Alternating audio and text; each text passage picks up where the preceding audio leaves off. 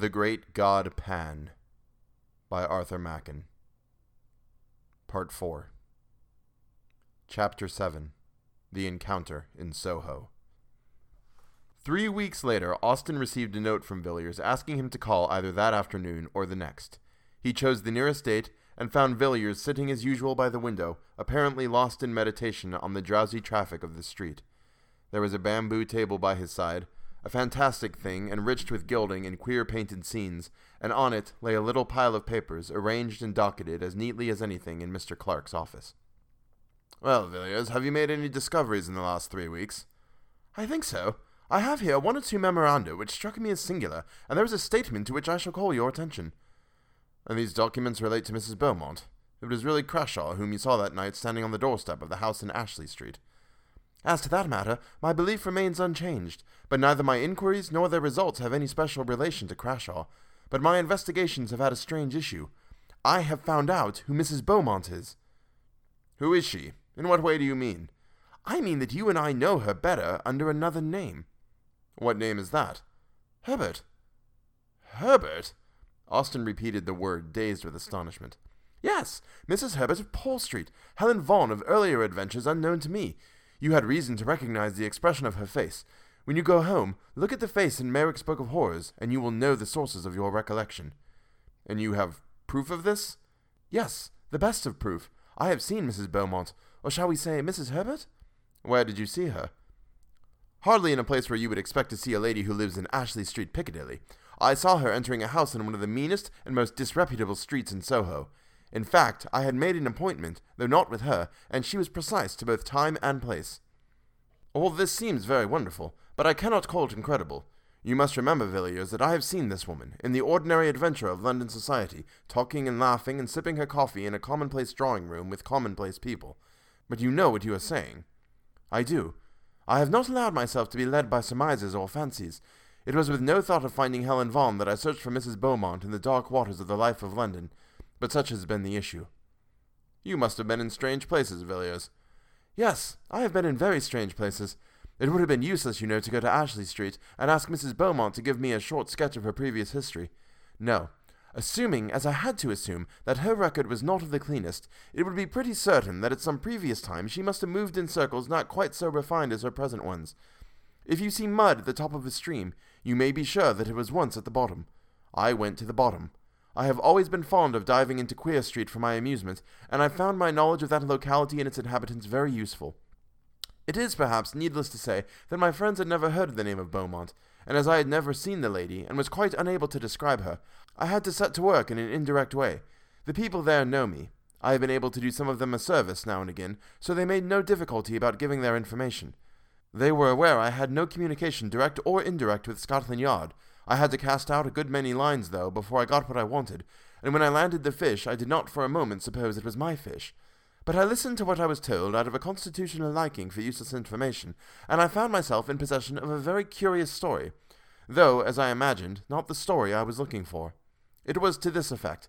Some 5 or 6 years ago, a woman named Raymond suddenly made her appearance in the neighborhood to which I am referring. She was described to me as being quite young, probably not more than 17 or 18, very handsome, and looking as if she came from the country. I should be wrong in saying that she found her level in going to this particular quarter, or associating with these people, for, from what I was told, I should think the worst den in London far too good for her. The person from whom I got my information, as you may suppose no great Puritan, shuddered and grew sick in telling me of the nameless infamies which were laid to her charge. After living there for a year, or perhaps a little more, she disappeared as suddenly as she came, and they saw nothing of her till about the time of the Paul Street case. At first she came to her old haunts only occasionally, then more frequently, and finally took up her abode there as before, and remained for 6 or 8 months. It's of no use my going into details as to the life that woman led. If you want particulars, you can look at Mayrick's Legacy. Those designs were not drawn from his imagination. She again disappeared, and the people of the place saw nothing of her till a few months ago. My informant told me that she had taken some rooms in a house which he pointed out, and these rooms she was in the habit of visiting 2 or 3 times a week, and always at 10 in the morning. I was led to expect that one of these visits would be paid on a certain day about a week ago, and I accordingly managed to be on the lookout in company with my cicerone at 9:45, and the hour and the lady came with equal punctuality. My friend and I were standing under an archway a little way back from the street, but she saw us, and gave me a glance that I shall be long in forgetting. That look was quite enough for me. I knew Miss Raymond to be Mrs. Herbert. As for Mrs. Beaumont, she had quite gone out of my head. She went into the house, and I watched it till 4 o'clock when she came out, and then I followed her. It was a long chase, and I had to be very careful to keep a long way in the background, and yet not lose sight of the woman. She took me down to the Strand, and then to Westminster, and then up St. James Street and along Piccadilly. I felt queerish when I saw her turn up Ashley Street. The thought that Mrs. Herbert was Mrs. Beaumont came into my mind, but it seemed too impossible to be true. I waited at the corner, keeping my eye on her all the time, and I took particular care to note the house at which she stopped. It was the house with the gay curtains, the home of flowers, the house out of which Crashaw came the night he hanged himself in his garden.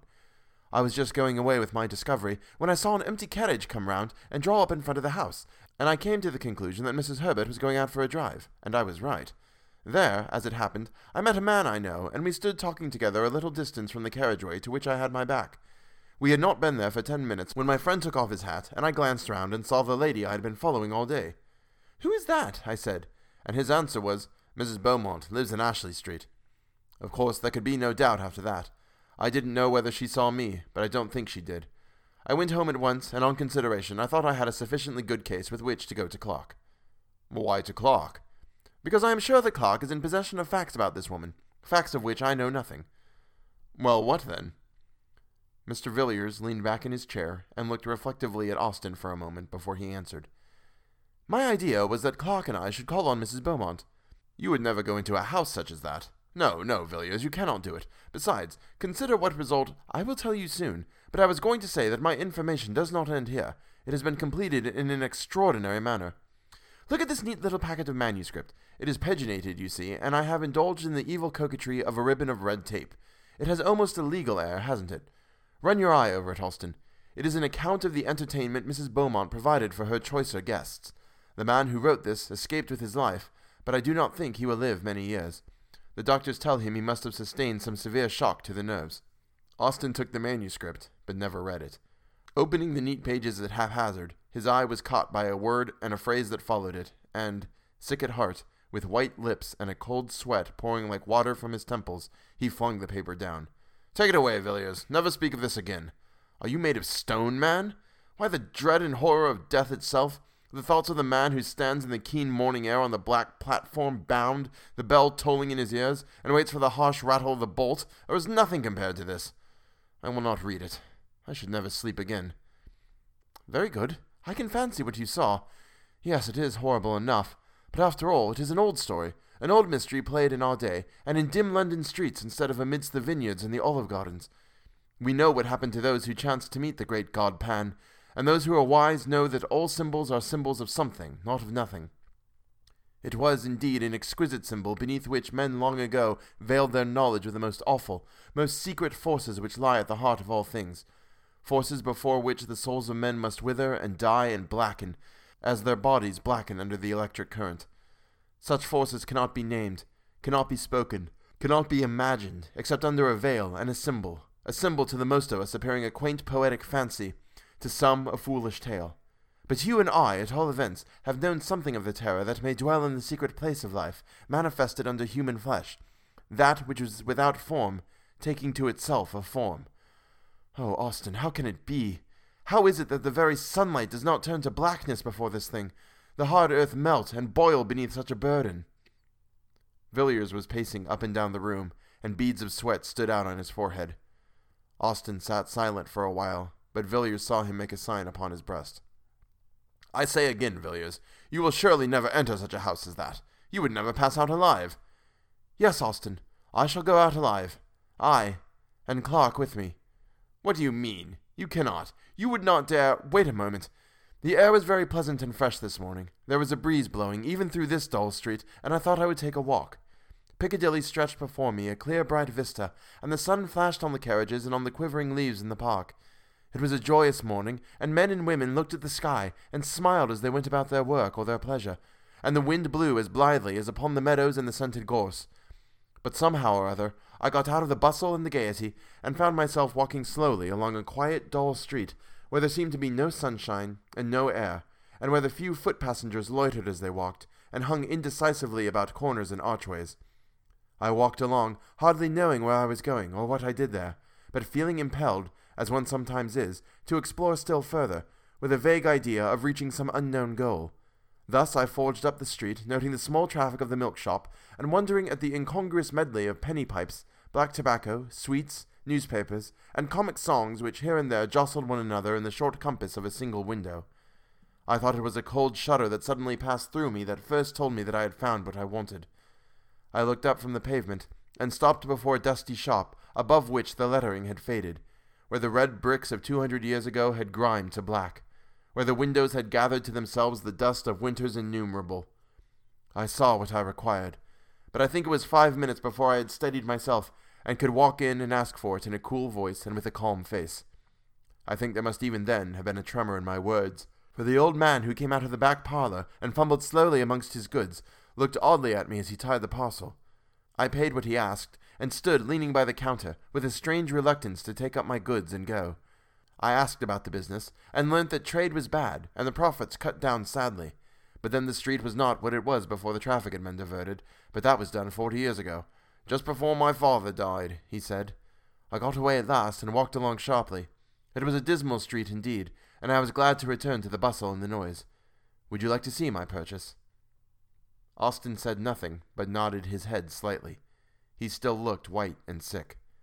Villiers pulled out a drawer in the bamboo table, and showed Austin a long coil of cord, hard and new, and at one end was a running noose. "It is the best hempen cord," said Villiers, "just as it used to be made for the old trade," the man told me. "Not an inch of jute from end to end." Austin set his teeth hard, and stared at Villiers, growing whiter as he looked. "You would not do it," he murmured at last. "You would not have blood on your hands. My God!" he exclaimed with sudden vehemence. "You cannot mean this, Villiers, that you will make yourself a hangman?" "No. I shall offer a choice, and leave Helen Vaughan alone with this cord in a locked room for 15 minutes. If, when we go in, it is not done, I shall call the nearest policeman. That is all. I must go now. I cannot stay here any longer. I cannot bear this. Good night." "Good night, Austin." The door shut, but in a moment it was open again, and Austin stood, white and ghastly, in the entrance. "I was forgetting," he said, "that I too have something to tell. I have received a letter from Dr. Harding of Buenos Aires. He said that he attended Mayrick for 3 weeks before his death." "And does he say what carried him off in the prime of life? It was not fever?" "No, it was not fever. According to the doctor, it was an utter collapse of the whole system, probably caused by some severe shock. But he states that the patient would tell him nothing, and that he was consequently at some disadvantage in treating the case." "Is there anything more?" "Yes. Dr. Harding ends his letter by saying, 'I think this is all the information I can give you about your poor friend. He had not been long in Buenos Aires, and knew scarcely anyone, with the exception of a person who did not bear the best of characters, and has since left. A Mrs. Vaughan.'" Chapter 8. The Fragments. Amongst the papers of the well-known physician Dr. Robert Matheson of Ashley Street, Piccadilly, who died suddenly of apoplectic seizure at the beginning of 1892, a leaf of manuscript paper was found, covered with pencil jottings. These notes were in Latin, much abbreviated, and had evidently been made in great haste. The manuscript was only deciphered with difficulty, and some words have, up to the present time, evaded all the efforts of the expert employed. The date, 25th July, 1888, is written on the right-hand corner of the manuscript. The following is a translation of Dr. Matheson's manuscript. Whether science would benefit by these brief notes if they could be published, I do not know, but rather doubt. But certainly I shall never take the responsibility of publishing or divulging one word of what is here written, not only on account of my oath given freely to those 2 persons who were present, but also because the details are too abominable. It is probably that, upon mature consideration, and after weighing the good and evil, I shall one day destroy this paper, or at least leave it under seal to my friend D., trusting in his discretion to use it or to burn it as he may think fit. As was befitting, I did all that my knowledge suggested to make sure that I was suffering under no delusion. At first astounded, I could hardly think, but in a minute's time I was sure that my pulse was steady and regular, and that I was in my real and true senses. I then fixed my eyes quietly on what was before me. Though horror and revolting nausea rose up within me, and an odor of corruption choked my breath, I remained firm. I was then privileged, or accursed, I dare not say which, to see that which was on the bed, lying there, black like ink, transformed before my eyes. The skin, and the flesh, and the muscles, and the bones, and the firm structure of the human body that I had thought to be unchangeable and permanent as adamant, began to melt and dissolve. I know that the body may be separated into its elements by external agencies, but I should have refused to believe what I saw. For here there was some internal force of which I knew nothing that caused dissolution and change. Here, too, was all the work by which man had been made repeated before my eyes. I saw the form waver from sex to sex, dividing itself from itself and then again reunited. Then I saw the body descend to the beast whence it ascended, and that which was on the heights go down to the depths, even to the abyss of all being. The principle of life, which makes organism, always remained, while the outward form changed. The light within the room had turned to blackness, not the darkness of night, in which objects are seen dimly, for I could see clearly and without difficulty, but it was the negation of light. Objects were presented to my eyes, if I may say so, without any medium, in such a manner that if there had been a prism in the room, I should have seen no colors represented in it. I watched, and at last I saw nothing but a substance as jelly. Then the ladder was ascended again. Here the manuscript is illegible. For one instant I saw a form, shaped in dimness before me, which I will not farther describe. But the symbol of this form may be seen in ancient sculptures and in paintings which survive beneath the lava, too foul to be spoken of. As a horrible and unspeakable shape, neither man nor beast, was changed into human form, there came finally death. I who saw all this, not without great horror and loathing of soul, here write my name, declaring that all I have said on this paper to be true. Robert Matheson, Medical Doctor. Such, Raymond, is the story of what I know and what I have seen. The burden of it was too heavy for me to bear alone, and yet I could tell it to none but you. Villiers, who was with me at the last, knows nothing of that awful secret of the wood, of how what we both saw die lay upon the smooth, sweet turf amidst the summer flowers, half in sun and half in shadow, and holding the girl Rachel's hand, called and summoned those companions, and shaped in solid form upon the earth we tread upon, the horror which we can but hint at, which we can only name under a figure. I would not tell Villiers of this, nor of that resemblance which struck me as with a blow upon my heart when I saw the portrait which filled the cup of terror at the end. What this can mean I dare not guess. I know that what I saw perish was not Mary, and yet in the last agony Mary's eyes looked into mine. Whether there can be anyone who can show the last link in this chain of awful mystery I do not know, but if there can be anyone who can do this, you, Raymond, are the man, and if you know the secret, it rests with you to tell it, or not, as you please. I am writing this letter to you immediately on my getting back to town. I have been in the country for the last few days. Perhaps you may be able to guess in which part. While the horror and wonder of London was at its height, for Mrs. Beaumont, as I have told you, was well known in society, I wrote to my friend Dr. Phillips, giving some brief outline, or rather hint of what happened, and asking him to tell me the name of the village where the events he had related to me occurred. He gave me the name, as he said with the less hesitation, because Rachel's father and mother were dead, and the rest of the family had gone to a relative in the state of Washington 6 months before. The parents, he said, had undoubtedly died of grief and horror caused by the terrible death of their daughter, and by what had gone before that death. On the evening of the day which I received Phillips' letter, I was at Carmaine, and standing beneath the moldering Roman walls, white with the winters of 1700 years. I looked over the meadow where once had stood the older temple of the god of the deeps, and saw a house gleaming in the sunlight. It was the house where Helen had lived. I stayed in Carmaine for several days. The people of the place, I found, knew little and had guessed less. Those whom I spoke to on the matter seemed surprised that an antiquarian, as I professed myself to be, should trouble about a village tragedy of which they gave a very commonplace version, and as you may imagine, I told nothing of what I knew. Most of my time was spent in the great wood that rises just above the village and climbs the hillside, and goes down to the river in the valley. Such another long, lovely valley, Raymond, as that on which we looked one summer night, walking to and fro before your house. For many an hour I strayed through the maze of the forest, turning now to right and now to left, pacing slowly down long alleys of undergrowth, shadowy and chill, even under the midday sun, and halting beneath great oaks, lying on the short turf of a clearing, where the faint, sweet scent of wild roses came to me on the wind and mixed with the heavy perfume of the elder, whose mingled odor is like the odor of the room of the dead, a vapor of incense and corruption. I stood at the edges of the wood, gazing at all the pomp and procession of the foxgloves towering amidst the bracken and shining red in the broad sunshine, and beyond them into deep thickets of close undergrowth where springs boil up from the rock and nourish the water weeds, dank and evil. But in all my wanderings I avoided one part of the wood. It was not till yesterday that I climbed to the summit of the hill and stood upon the ancient Roman road that threads the highest ridge of the wood. Here they had walked, Helen and Rachel, along this quiet causeway, upon the pavement of green turf, shut in on either side by high banks of red earth and tall hedges of shining beech.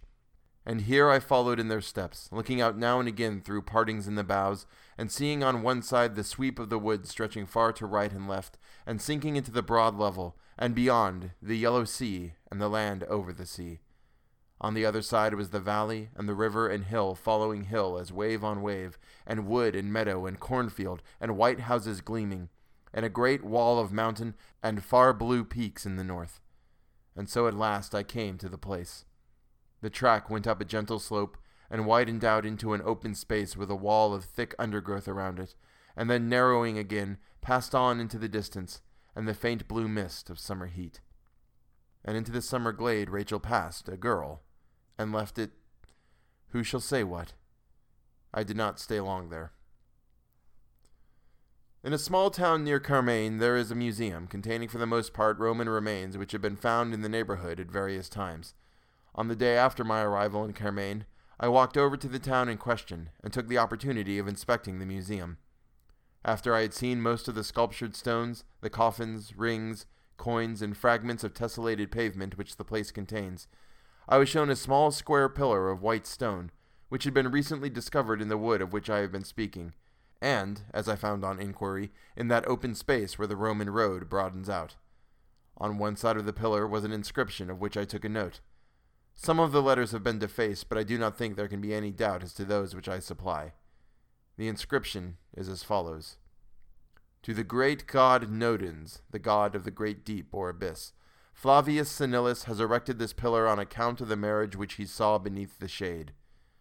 The custodian of the museum informed me that local antiquaries were much puzzled, not by the inscription or by any difficulty in translating it, but as to the circumstance or rite to which allusion is made. And now, my dear Clarke, as to what you tell me about Helen Vaughan, whom you say you saw die under circumstances of the utmost and almost incredible horror. I was interested in your account, but a good deal, nay all of what you told me I knew already. I can understand the strange likeness you remarked in both the portrait and in the actual face. You have seen Helen's mother. You remember that still summer night so many years ago when I talked to you of the world beyond the shadows and of the god Pan. You remember Mary. She was the mother of Helen Vaughan, who was born 9 months after that night. Mary never recovered her reason. She lay, as you saw her, all the while upon her bed, and a few days after the child was born, she died. I fancy that just at the last she knew me. I was standing by the bed, and the old look came into her eyes for a second, and then she shuddered and groaned and died. It was an ill work I did that night when you were present. I broke open the door of the house of life without knowing or caring what might pass forth or enter in. I recollect your telling me at the time, sharply enough, and rightly too, in one sense, that I had ruined the reason of a human being by a foolish experiment, based on an absurd theory. You did well to blame me, but my theory was not all absurdity. What I said Mary would see, she saw, but I forgot that no human eyes can look on such a sight with impunity. And I forgot, as I have just said, that when the house of life is thus thrown open, there may enter in that for which we have no name, and human flesh may become the veil of a horror one dare not express. I played with energies which I did not understand. You have seen the ending of it. Helen Vaughan did well to bind the cord about her neck and die, though the death was horrible. The blackened face, the hideous form upon the bed, changing and melting before your eyes from woman to man, from man to beast, and from beast to worse than beast. All the strange horror that you witnessed surprises me but little. What you say the doctor whom you sent for saw and shuddered at, I noticed long ago. I knew what I had done the moment the child was born, and when it was scarcely 5 years old, I surprised it, not once or twice, but several times, with a playmate. You may guess of what kind. It was for me a constant, an incarnate horror, and after a few years I felt I could bear it no more, and I sent Helen Vaughn away. You now know what frightened the boy in the wood. The rest of the strange story, and all else that you tell me as discovered by your friend, I have contrived to learn from time to time, almost to the last chapter. And now, Helen is with her companions.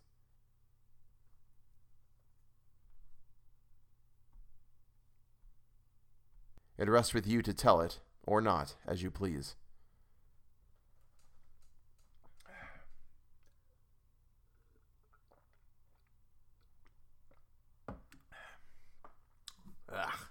Ugh. That water did not taste good. Okay. I'm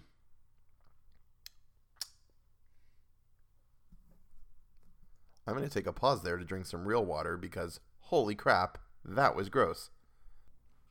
Alright. That water is decidedly better, but I may have inadvertently poisoned myself, so this may be the last episode of the Weird Tales podcast, and I certainly hope not, because I don't want to die.